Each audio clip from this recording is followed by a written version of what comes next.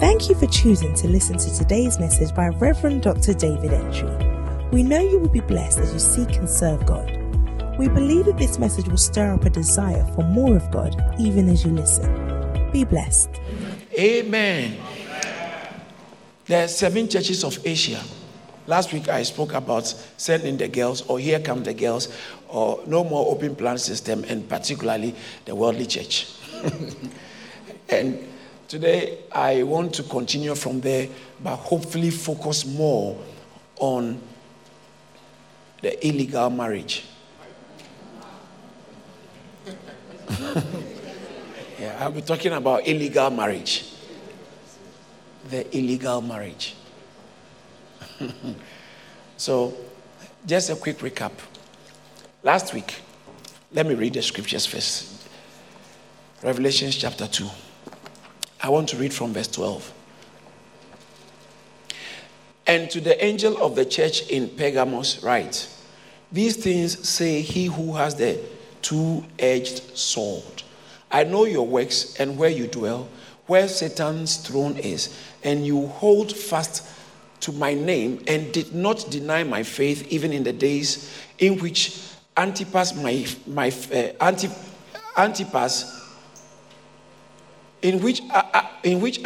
was my faithful martyr, who was killed amongst you, where Satan dwells. 14. But I have a few things against you, because you have there those who hold the doctrine of Balaam, who taught Balak to put stumbling block between the children of stumbling block before the children of Israel, to eat things sacrificed to idols and to commit sexual immorality. You also have those who hold the doctrine of the Nicolaitans, which thing I hate. Repent, or else I will come to you quickly and will fight against them with the sword of my mouth. Verse 17. He who has an ear, let him hear what the Spirit says to the churches. To him who overcomes, I will give some of the hidden manna to eat, and I will give him a white stone, and on the stone a new name written, which no one knows except him who receives it. Amen. Amen. Wow.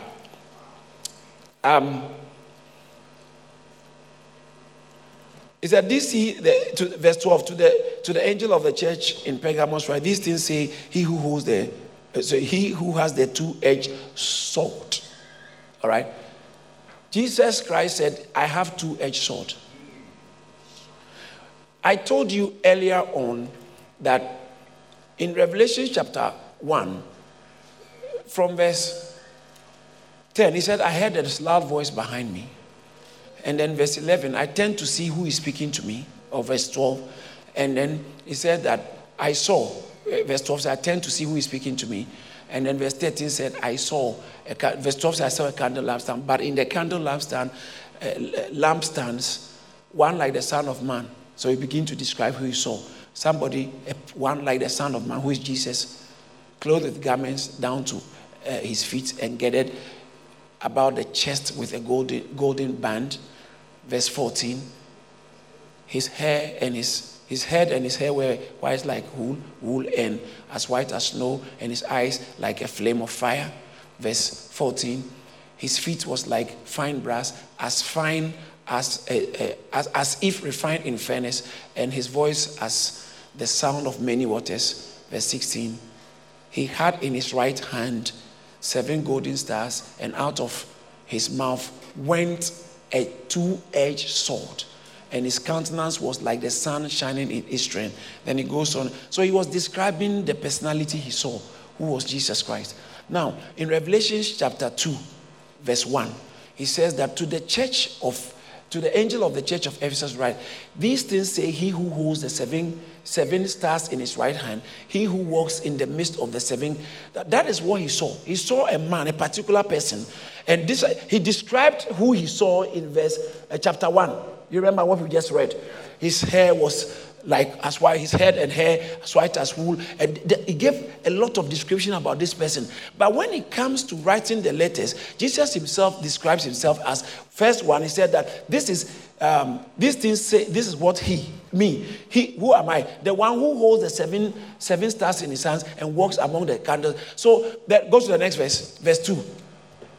I know your work. So he said, this is what I'm saying. So who is the issue? When he's coming to talk to the church, he presents himself in a particular way, depending on the problem in the church. So depending on what he's coming, or the kind of church he was addressing, he presents himself in a particular way, based on what the guy, John, saw him to look like. So he's not the same to all the churches. So when he came to the church of Smyrna in verse 9, the church of Smyrna, verse 8, let's go, verse 8. He says that, and to the angel of the church of Smyrna, right, these things say the first and the last, he who was dead. And now when you read Revelation chapter 1, verse 17 downwards, he will tell you, he will say, I'm the one who was dead and I'm alive forevermore. So he actually describes himself, and then when he's coming to the church, to talk to the church, he presents himself, he actually presents himself according to one of the descriptions that was shown. Now, we go to the church of Pergamos. And then the church of Pergamos, see how it describes verse 12. And to the angel of the church of Pergamos, right, these things say he who has the two-edged sword. That's all. Sharp two-edged sword. Sharp is necessary. What's sharp for? What does sharp connote? For what? For what? Cutting. When you talk about sharpness, sharp knife, sharp sword is able to cut. It's supposed to be able to cut easily. When they are selling knives, and if you watch the television, the adverts of those knives, they just take tomatoes or something, they throw it and then just slice it nicely. It tells you that the knife is so sharp, it cuts so fine. He said, I can cut so fine, effortlessly. And when it comes to the church of Pergamos, he said, I'm coming with a sword. I'm coming to cut. Because this illegal marriage is not allowed. I'm coming to bring divorce. Separate it. You have to cut to separate. Cut some things out. That's why you need a knife for circumcision. Knife is necessary for circumcision. And when you go to the theater surgery, the knives are different. They are so sharp. Small, but sharp. And Jesus, he said, my sword is two-edged. It's not only one-sided. When I go back, it's cutting. When I go forward, it's cutting. Anywhere I move, it's cutting. So I'm cutting in the mind and I'm cutting in the heart. That's why it's two-edged. It's necessary. So when you go to Hebrews chapter 4 verse 12, Hebrews 4:12, it says that for the word of God is sharper than any two-edged sword, piercing even to the dividing of the soul and the spirit, of the joints and the marrow, and is a discerner of the thoughts and the intents of the heart. The word of God, he always wants to deal with matters in your heart. God is very interested in what is in your heart and in your head. So he said, church, you worldly church, tell the worldly church that I'm coming with a sword. And the sword is in his mouth. Chapter 1 verse 16. The sword is in his mouth. It comes out of his mouth. Interesting. You see, what is? He said, he had a sharp two-edged sword. The thing was coming out of his mouth. What makes you think that pastors, any pastor who is really speaking God's word, shouldn't cut your heart? You say, it's because he's talking about me. No, the thing must cut. It must cut. Because I just read, he said, the word of God, he said, it's like two-edged sword. Hebrew, we just read it. Hebrews chapter 4 verse 12. Said, for the word of God is living and is what? Powerful and is what? Sharper than any two-edged sword. The word of God is described like it's even sharper than any two. It's sharp. So when Stephen preached the gospel to them in Acts chapter 7, from verse, I think 54, 55, 56, Bible says, and they were cut to the, when they heard these things, they were cut to the heart. What cut them? The things they heard cut them. Why do you come to church and you are living in a way that does not glorify God, and you are a believer, and the word of God shouldn't catch you? The devil is a liar. I am believing God for a word that will catch you. It must cut. It must cut. Before we pray for you, we must cut you. It must cut. Say, cut me, Lord. I know some people can say it. Say, cut me, Lord. With your word. Bible says that Acts chapter 2, verse 37. And when Peter preached, now when they heard these things, they heard, you see, hearing. They were cut to the heart. After the preaching of Peter, they were cut to the heart. And I'm praying that this morning the service will be filled with people who, watch this, who will respond this way when they are cut to the heart. When we were cut to their heart, and they said to Peter and the rest of men, what shall we do? That is what a genuine Christian does. But the stubborn ones, they take stones to kill the pastor. Look at, again, chapter 7 of Acts, verse 54. They were cut to their heart when they heard it, and they gnashed their teeth. The same word, cutting. Some people, when he cut them, they said, what? Please help us. What shall we do? And then Peter said, repent. What shall we do? Others, when they were cut to the heart, there are two types of people here right now. Wow. Some are cut to the heart and they are upset with me. No. You see, when God calls you to preach the word, you risk being stoned. It's part of our calling. Some of us will be stoned to death. Some of us will be stoned emotionally. But it's part. Why do you want to be a pastor? You don't want anybody to stone you. That's why you have diluted your message. No. I'm not saying you have to be obnoxious. I'm not saying you have to be obnoxious, annoying, or irritating people and speak rubbish. No. I'm saying that if you are going to uphold the word of God in its integrity, it cuts to the heart. It cuts to the heart. That gentleman who is living in fornication will come with his girlfriend to church, or the lady has brought him to church, thinking that once he comes to church, he will also become a rehabilitation, and then he will start coming to church, so he will marry you. And then the word will cut his heart, and he says, I'm born again. I can't walk with you again. It must catch you. It must catch you. And this morning, I have a long two-edged sword. It must cut all of us. Sometimes I'm preaching and it's cutting me. And it's cutting you. And when it's cut, it cuts you to the heart. What are you supposed to do? You are supposed to say, men and brethren, what shall we do? It's a repentant heart. That's when you begin to see the blessing of God over your life. Because God's plan is not to punish you, it's to polish you. Wow. I see you moving into your next phase. Amen. Wow. So it says that this is what he who has the two-edged sword says. So two-edged sword is for cutting. Look at verse 13. I know your works and where you dwell. He said, I know where you dwell. I know you are sitting in church, but where you are is not good. Wow. Not physically, but where you dwell.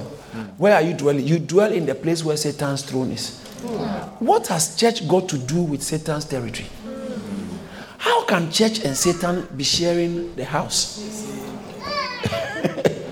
How can a Christian brother, a Christian sister, you are sharing the same dodgy deals at workplace with other unbeliever colleagues? Doing the same dodgy deals. Doing the same thing. How can a Christian sister, a Christian brother be speaking so evil about the church like unbelievers do? Hey, what they did in there, what that sister did is not good. Yeah, it's not good. But you be careful. Can you imagine? You remember the way some people, your mother, sometimes she is like. Sometimes you can admit that my mother has, issues, but you won't allow people to be in public and your mother. No, you say, excuse me.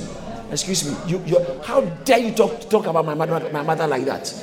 How dare you talk? It's still my mother, okay? Especially when you're in a relationship and that other person wants to pick on your sisters and your family. It's not nice at all. So in the same way, when somebody is picking on the church, you shouldn't take it lightly. Yeah, it's true.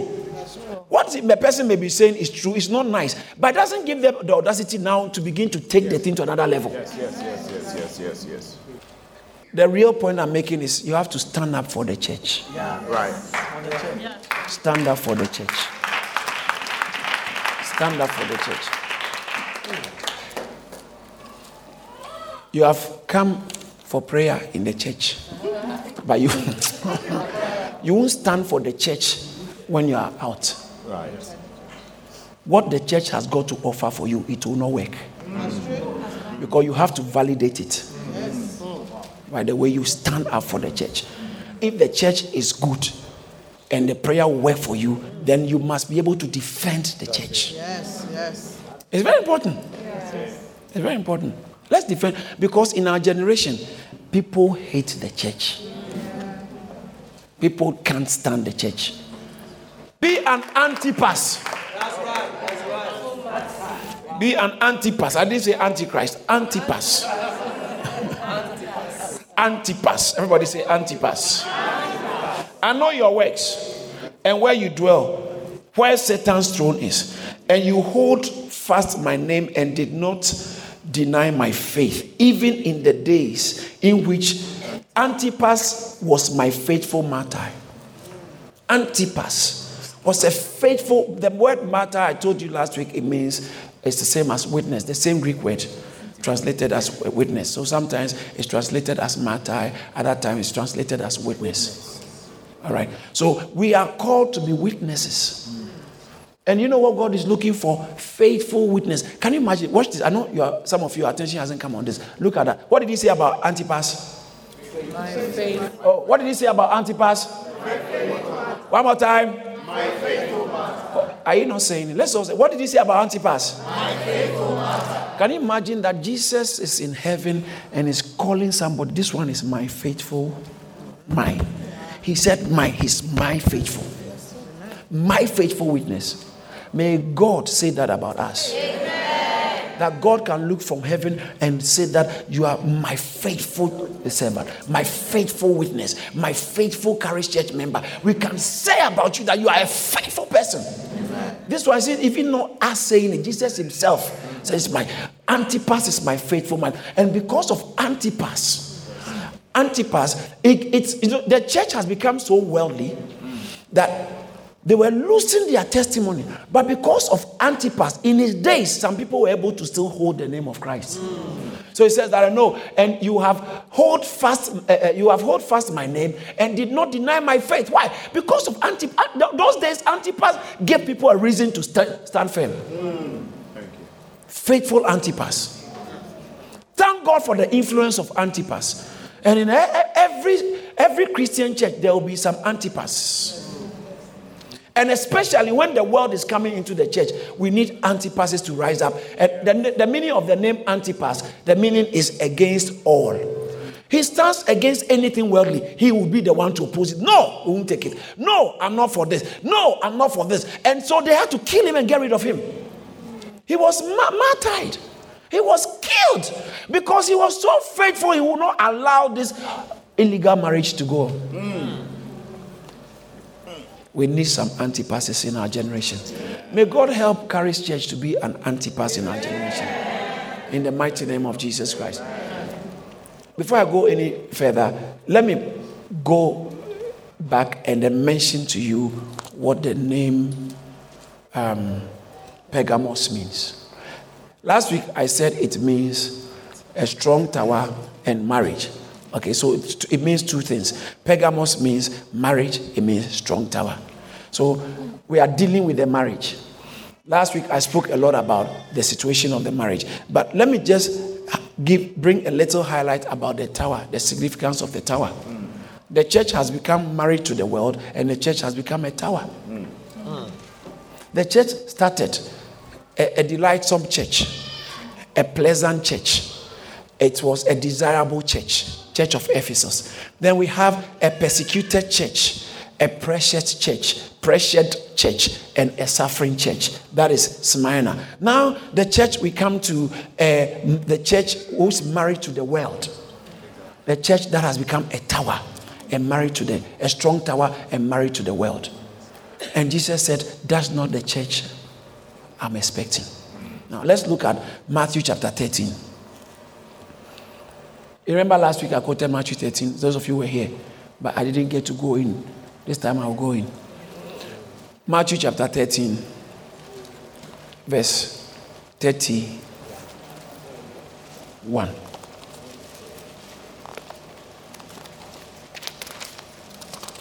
Thank you, Jesus. Matthew chapter 13, verse 31. Another parable he put forth to them, saying, the kingdom of heaven is like a mustard seed, which a man took and sowed in his field, which indeed is the least of all the seeds. But when it is grown, it is greater than the herbs and becomes a tree, so that the birds of the air come and nest in its branches. Wow. Verse 31. The kingdom of heaven. Let's all say the kingdom of heaven. The kingdom of heaven. Please say it again. The kingdom of heaven. Matthew was very fond of saying the kingdom of heaven. He was always careful about saying the kingdom of God, because Jews don't easily pronounce the name of God. It's an ineffable name. So Matthew will always say the kingdom of heaven, the kingdom of heaven. So he said the kingdom of heaven is like, watch this, the church is the kingdom of God, okay? The kingdom of God. Jesus said the kingdom of God is in your midst. So he was the kingdom. When he came, the kingdom was in our midst. And then when he went, now the church is the kingdom of God on earth. When it was in the days of Israel, God actually, they were referred to the kingdom of God at a point in time. All right. But so the church is not the kingdom of God. The territory where God reigns. It's not everywhere God is reigning. Even though he's powerful and he has influence and he can do whatever he wants, his rule and his reign is clear in the church. That's why it's a problem when the church brings Satan in. Yeah. And they didn't just bring Satan, but that's Satan's throne. Throne is where power, place of authority. Wow. How can the church be where Satan is also now executing his powers and his authority? Meanwhile, that is the kingdom of God. Yeah. Oh. Wow. So it's the kingdom of God. And watch this. Oh, thank you, Jesus. Thank you. He says the kingdom of God is, watch, this is very interesting. The kingdom of God, the church life, is like a small seed which a man took and sowed in the field. We have been sown in the field of London. Sown in the field. And guess what happened? The verse 32. Which indeed is the least. It looks insignificant. That's why it's easy to marginalize the church. That's why it's easy to talk against the church, and because we look very insignificant and not powerful. The church by nature, socially speaking and politically speaking, is not powerful. I'm going somewhere. The church politically is not a political force. When the church becomes a political force, when the church or Christianity comes into union with secular powers, it is called Christendom. Wow. And Christendom is different from what Jesus died for. Very interesting. The church is not allowed, is not permitted to come into union, into marriage with political force, so that the church becomes like the church begins to gain sovereignty and dominion in a geographical territory, a whole territory that is ruled, and the laws and the rule and the behavior are upheld by Christian doctrine, Christian practices, and it's just, you don't have to be a Christian, but the whole thing is controlled by Christian. No, that's Christendom. It's very interesting. Yes, it's something good to think about. So, a man takes a seed of a mustard seed, sows it in the field, and is the least of all seeds. But when it is grown, it's greater than the herbs. It's greater than what? Now, mustard seed. Mustard is not a tree; it's a herb. Do you understand what I'm saying? Yeah. Like tomato. Tomato, you don't have tomato trees, no. Or watermelon trees. No. Oh, I know what. Some of you don't know. You didn't know. Okay, I'm telling you now. There's no watermelon tree. There's no tomato tree. Okay, and so mustard seed is not a tree; it's a herb. But it grows up and now becomes bigger than the herb and becomes a tree. Hey, what is this? What is this? I sowed mustard seed, now it's a tree. Hey! So, the kingdom of God is like a seed planted and suddenly it has become a tree. What is this? What is this? That's Pergamos for you. The church has not become Christianity, it has become Christendom. Become a huge institution, a tower, powerful tower. You can't deal with, you can't win elections without the influence of the church at a period of time in European history. The church was controlling everything. That's why the society have risen and rebelled against the church. Because then you end up having priests and bishops who are not Christians. Because it's an institution. It's just an institution. And so some of us were christened by people who were not Christians. Some of us were baptized by people who don't even believe in the Bible. Some of you who have been exposed to maybe religious studies or in universities, you are doing some Christian. There are people who are reverend, they have reverend, doctor, bishop, teaching religion, and they don't even, they'll tell you. I have a friend who went to Bible school somewhere in UK. He said that a bishop, one of the lecturers, a bishop, he said, let me tell you, I don't really believe in the Bible. I'm teaching it. How many of you have heard or seen bishops or priests who tell you that, no, I don't believe in everything in the Bible? Why? Some of them are not Christians. They are just, it's career. It's a job. It's a career. When the church becomes an institution, then you have all kinds of things coming to make their nest in the church. So Satan feels comfortable in the church. Now go back to that text again. Matthew chapter 13, verse 32. Which indeed is the least of all the seeds, but when it is grown, it's greater than the herbs and becomes a tree. So that birds of the air,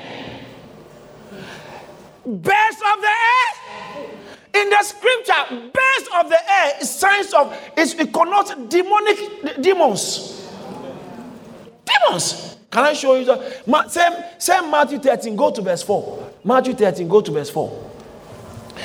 And he sowed some. As he sowed, some seeds fell by the wayside, and the bears came and devoured. He's talking about the word of God which was sown. Okay, and birds. And so when Jesus was explaining, look at verse 19. When he was explaining the parable to them, verse 19, he said, and anyone who hears, let him hear. When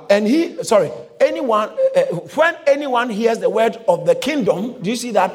And does not understand it, the wicked one comes and snatches away what was sown in his heart. This is he who received by the wayside. So who is the wicked one who comes? The birds of the air. Did you see that? So the birds of the air, verse 2 again, verse 4, I'm sorry. The birds of the air is standing for any man. So wayside, and the birds came and devoured the seed. And Jesus said that the enemy is the bird that comes to devour the seed. Revelation chapter 18 verse 2. Revelation chapter 18 verse 2. And he cried mightily with a loud voice, saying, Babylon the great is fallen, and has become dwelling place of demons, a prison for every foul spirit, and a cage for every unclean and hated bird. Wow. So, birds of the air in the scripture most times represent demons and their influence. Guess what? That the seed was sown. It becomes an institution, a tree. Instead of a herb, it becomes a tree, powerful, and it had branches. It has branches. Verse 2. Verse 32. Verse 32. It has branches. Matthew 13:32. Thank you, Jesus. And then Bible says that, so the birds of the air came and nest in what? Its branches. Institution with all different branches and different wings. It's very interesting. That's what has happened to some of the huge established churches. I'm not saying that they are demon possessed. And always in the church of Pergamos, there are some faithful ones, like Antipas. But watch this. I said this about a month or a few weeks ago, that in the New Testament, there's nowhere you see in the New Testament the church being depicted as a building or an organization or an institution. Nowhere in the New Testament would you see the church being depicted as an institution. When you read the Bible, it's not there. So the church is not an institution. The church is not a building. And the church is not it's not just a human organization. It's a collection of God's people, gathering of God's people, called out ones. Thank you, Jesus. Thank you, Lord. Praise God. And so now back. I need to show you this one too. Look at verse 33. I think you like verse 33 even more. Verse 33. Shall we all read it? Shall we all read it? Let's go.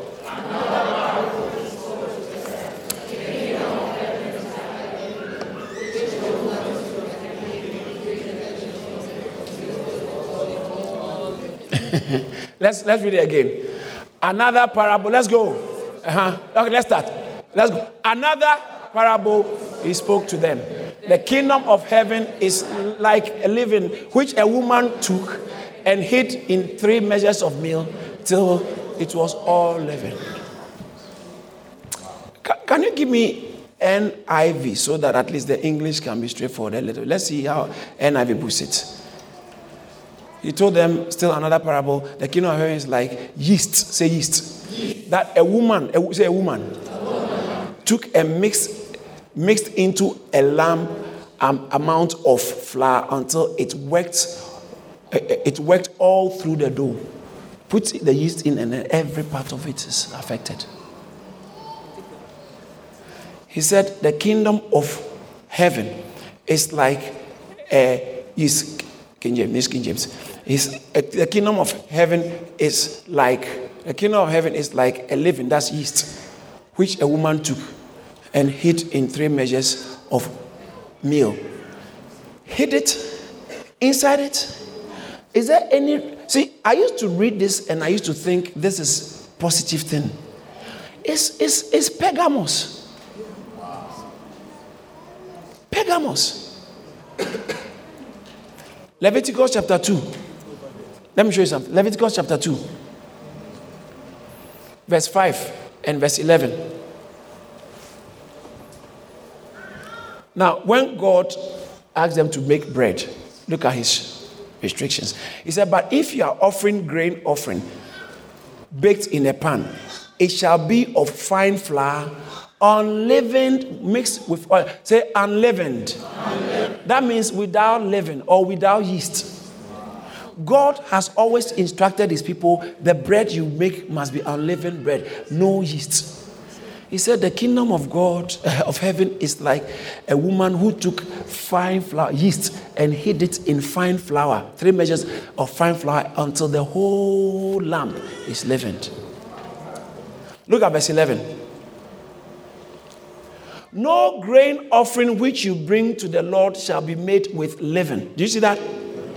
You shall burn no leaven nor any honey in any offering to the Lord made by fire. It is supposed to be unleavened. Why do you put leaven in a dough which has got to do with God?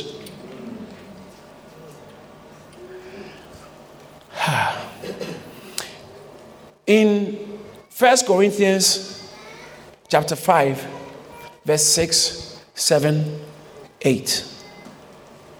Very interesting. Your glorying is not good. You are boasting. It's not good. Do you not know that a little leaven is the whole lump? Do you know what it means? 1 Corinthians chapter 5 is quite an interesting text because they were sleeping around in the church. Yeah. And there was, in verse 5, verse 2 also, there was a particular guy who was sleeping with his father's wife. And he comes to church to lead praise and worship.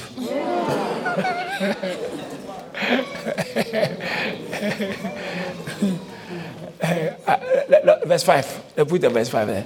It's actually reported. Say reported. Report. Say reported. Reported. It's okay to report things in the church, okay? It's not fake news. It's actually reported that there is sexual immorality amongst you.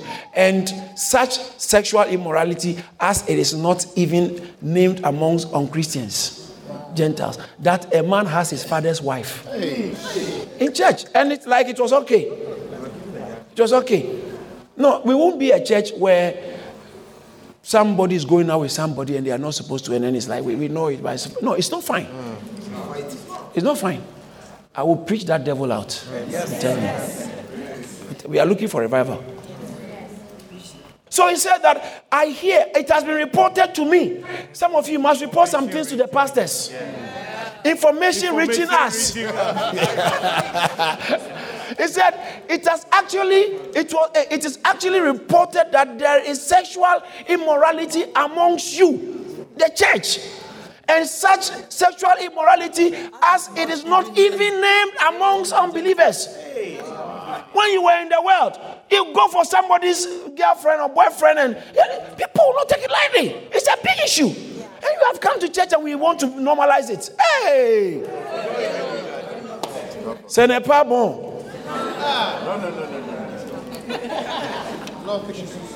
That a man should go for it. So this is what he's saying. And he said, such a man, remove it. It's interesting. What's that? Go to the next verse. Verse 6. Your glorying is not good. You are saying that our church is big. We have nice people. We have chief executives. We have this. We have nice host team. Ladies and ladies who are in the host team. So he said, your glorying is not good. How many of you have actually met maybe a Christian in a certain church and you say, I attend this church, and you are listening to them, but you know that I know one or two people in your church. How many of you know what I'm talking about? Yeah. They are a bad image to the church, and you can tell in your head that, sister, this church you are talking about, your glorying is not good. It's true. Tell somebody, today God wants to cut something out of your heart. Let me add this and I move on. One of the things I'm believing God for is that if anybody, male or female, finds themselves in this church and start going out with a woman in this church or a man in this church, they will say, finally, I didn't know such a person exists. Amen. We want people who Christ has affected their life. They are sweet, but they are firm and they are authentic and genuine and faithful to God. Those are the people, but we all get there. I know. Listen, tell somebody. Listen, I'm still in the process. I'm in the process. So allow me to. Tell the person, God is working on me. God is working on me. You say it. Tell God is working on me. God is working on me. How many of you believe God is working on us? All of us. None of us has arrived. All of us. Okay? That's why we are happy you are in our company. You are not a misfit. You fit. Just that you haven't realized that God is working on you and you are not complying. So from today, start complying. It says that your glory in God is not good. Verse 6 of 1 Corinthians chapter 5. All right. It said, do you not know that a little yeast leavens the whole lump? Do you see that? And what was he? He's talking about sexual immorality.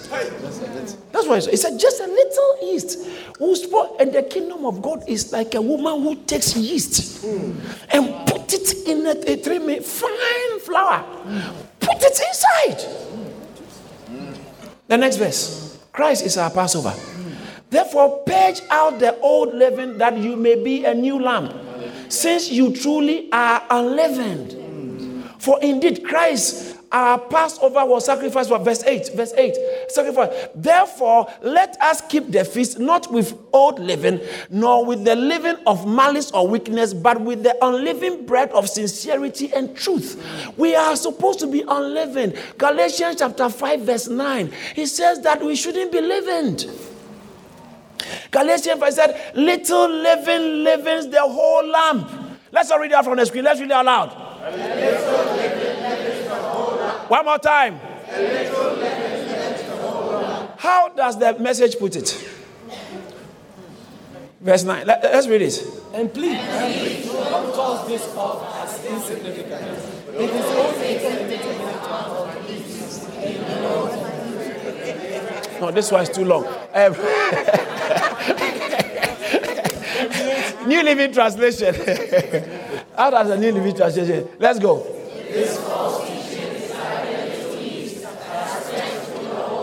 Oh, it's interesting. He introduced a new term. It's a false teaching.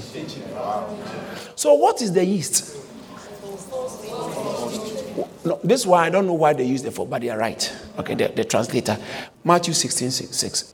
Then Jesus said to them, take heed and beware of the leaven of the Pharisees and the Sadducees. The leaven. They are bringing it inside. Be careful. And then they were thinking about bread. When Jesus was talking about leaven, they were thinking about, is it because we did not take food? Is it because we haven't eaten? Is it because we did? They were thinking about something else. And Jesus, just to settle, he said, let me tell you, look at verse 11. Then Jesus said, how is it that you do not have understanding that I did not speak to you concerning bread, but beware of the leaven of the Pharisees and the Sadducees. Look at the next verse. Pharisees. Then they understood that he did not tell them to beware of unleavened bread, but the doctrine of the Pharisees. The teachings. You remember the teachings of Balaam? He said, a woman, the kingdom of God is like a woman taking strange teaching. And when you see a woman, most of the time when you see a woman in the Bible, they say a woman, or the New Testament, it stands for the church. So I can't wait to get to Revelation chapter 17, where it says that there was a harlot, a great harlot, talking about the church. Even Jezebel is talking about an aspect of the church. It's not a gender. It's not about a gender. But in the Bible, that's why we are the bride of Christ. That's why we are the bride of Christ. That's why the New Jerusalem is presented to the Lamb as a wife, a bride, a wife. So he said that the kingdom of God is like a woman, a church that takes different doctrine and puts it into the fine flour, which is Christ. And now the whole thing is leavened. The whole thing is leavened. That is the church of Pergamos. They took the world and brought it in the church and made an institution out of the church. And the thing has become something funny. Wow. The church becomes married to the world. Why? This is an illegal marriage. It's not acceptable. God said, I will never accept this, and I'm going to fight against you with the sword of my mouth. No. He said, I know your works. Look at verse 14 of Revelation chapter 2. Then he says, but I have a few things against you. Because you have in the church, those who hold that, see that teachings have come in, teachings have come back in. We have become so worldly now, you have endorsed certain teachings. Those I have against you, those because you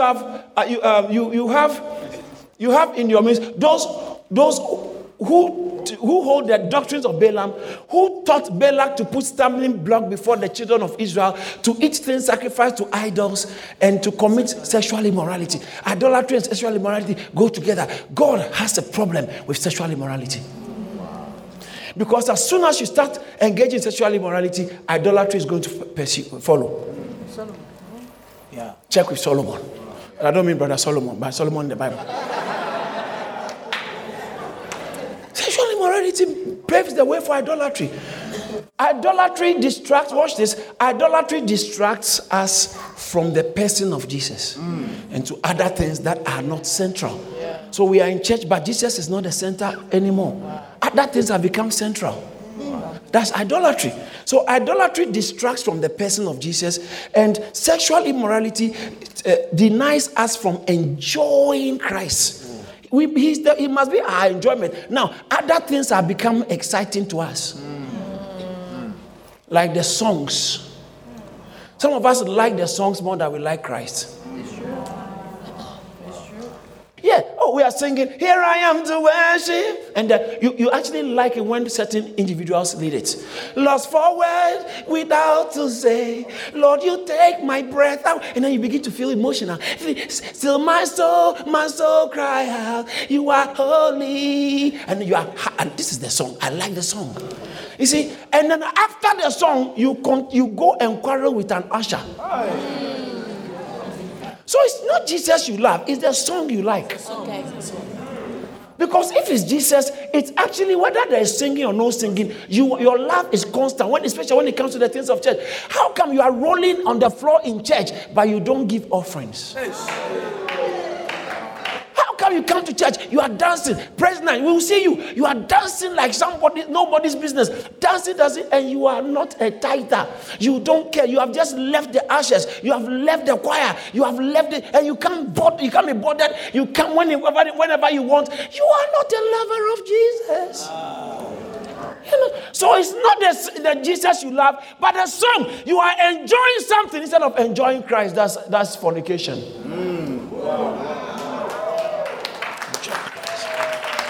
James 4:4. James 4:4. He said, "Ye adulterers and adulteresses." Yeah. Are you married? Rise to your feet, my darling. I cannot call her an adulteress. Why? Because she's not married. You can't call someone who is not married an adulteress or an adulterer. Because she's not married.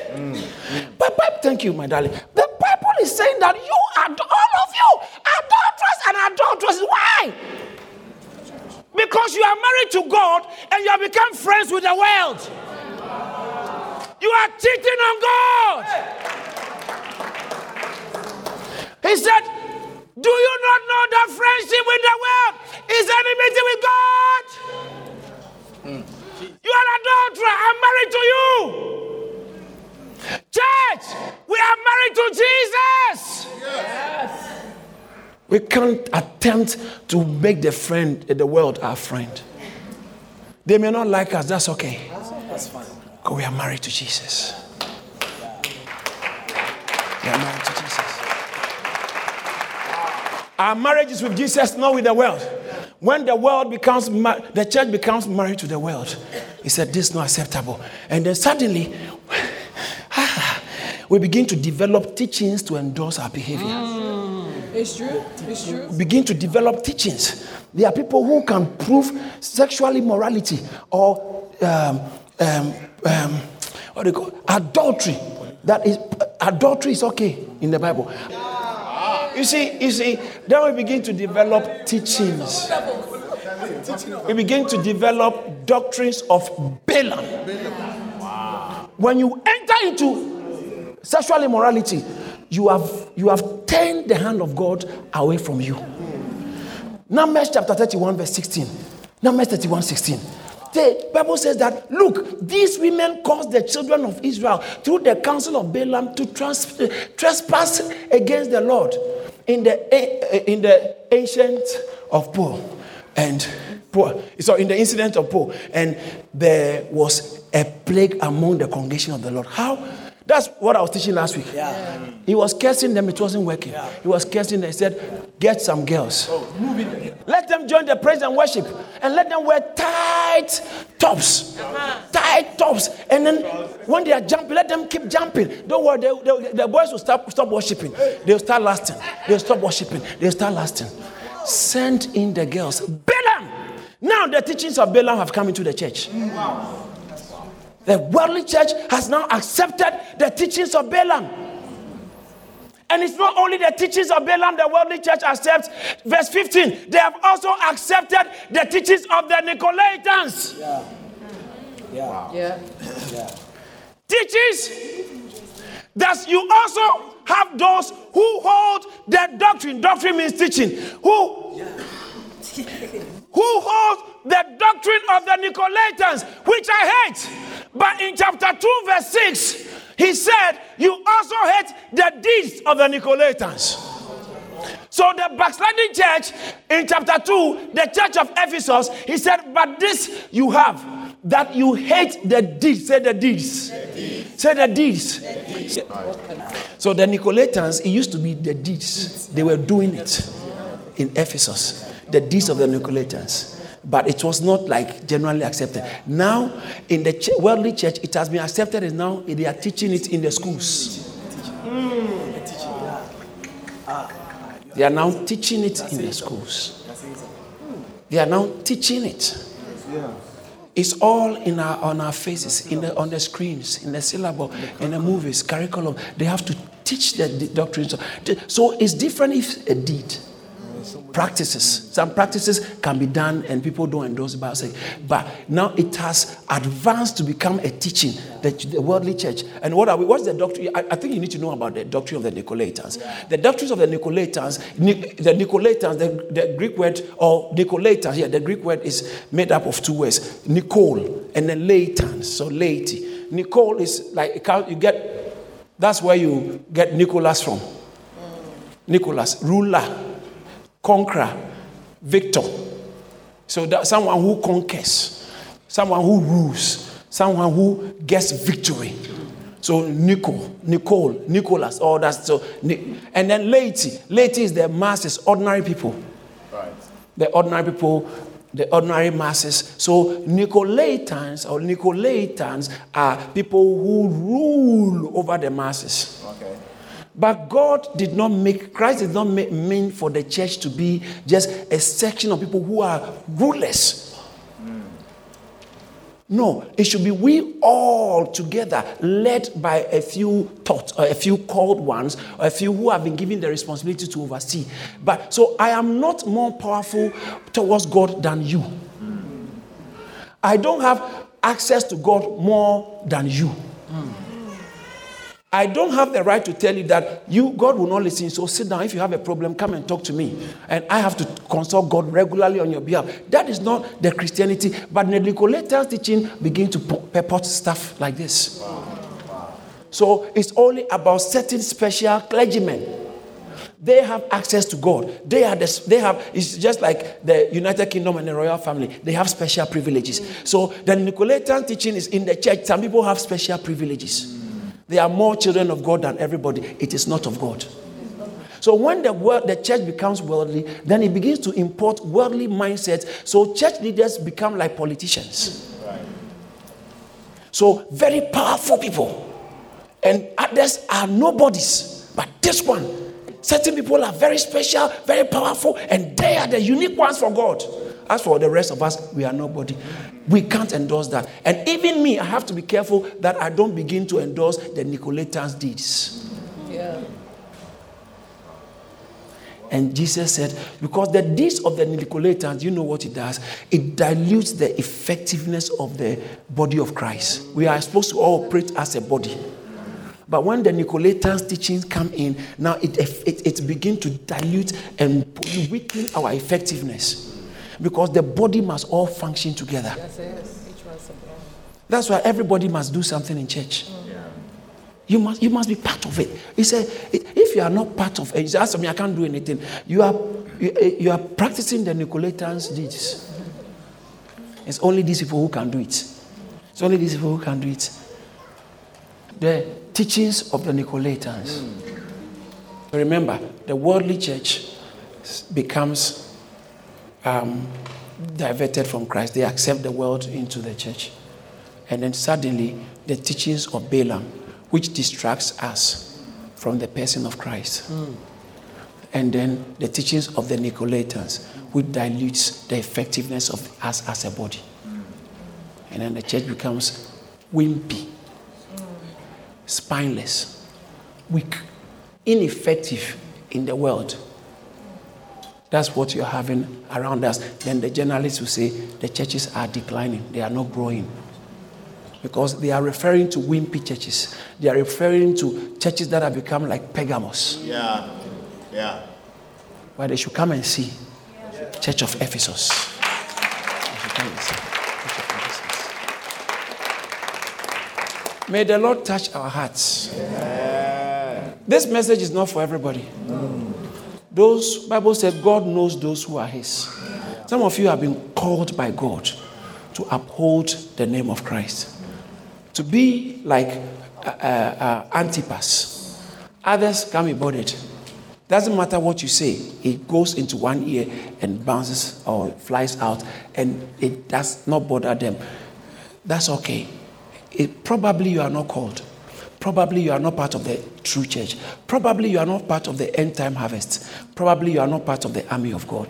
But if you are part, I can't call you. He calls you as I speak. And you hear the calling in your heart. It's not in the mind, it's in your heart. You hear God talking to you. You hear it and you can't deny it. You know that this guy doesn't know what he's talking about because he's doing something to me. God is using him. Because yesterday I was even discussing it. 3 days ago, 4 weeks ago, I was thinking about this. 3 weeks ago, I was thinking about it. How come Pastor knows exactly what I'm thinking? Pastor doesn't know squat. It's Holy Spirit who is talking to you because you are one of the people He has chosen. He's talking to you. Let's divorce this illegal marriage. Let's break this illegal marriage. We thank God for using His servant, Reverend Dr. David Entry, to share this awesome word.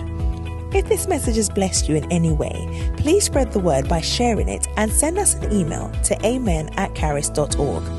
Remember to stay connected with us on Facebook, Instagram, YouTube, and Twitter for regular updates on what God is doing here at Charis Ministries. Stay blessed.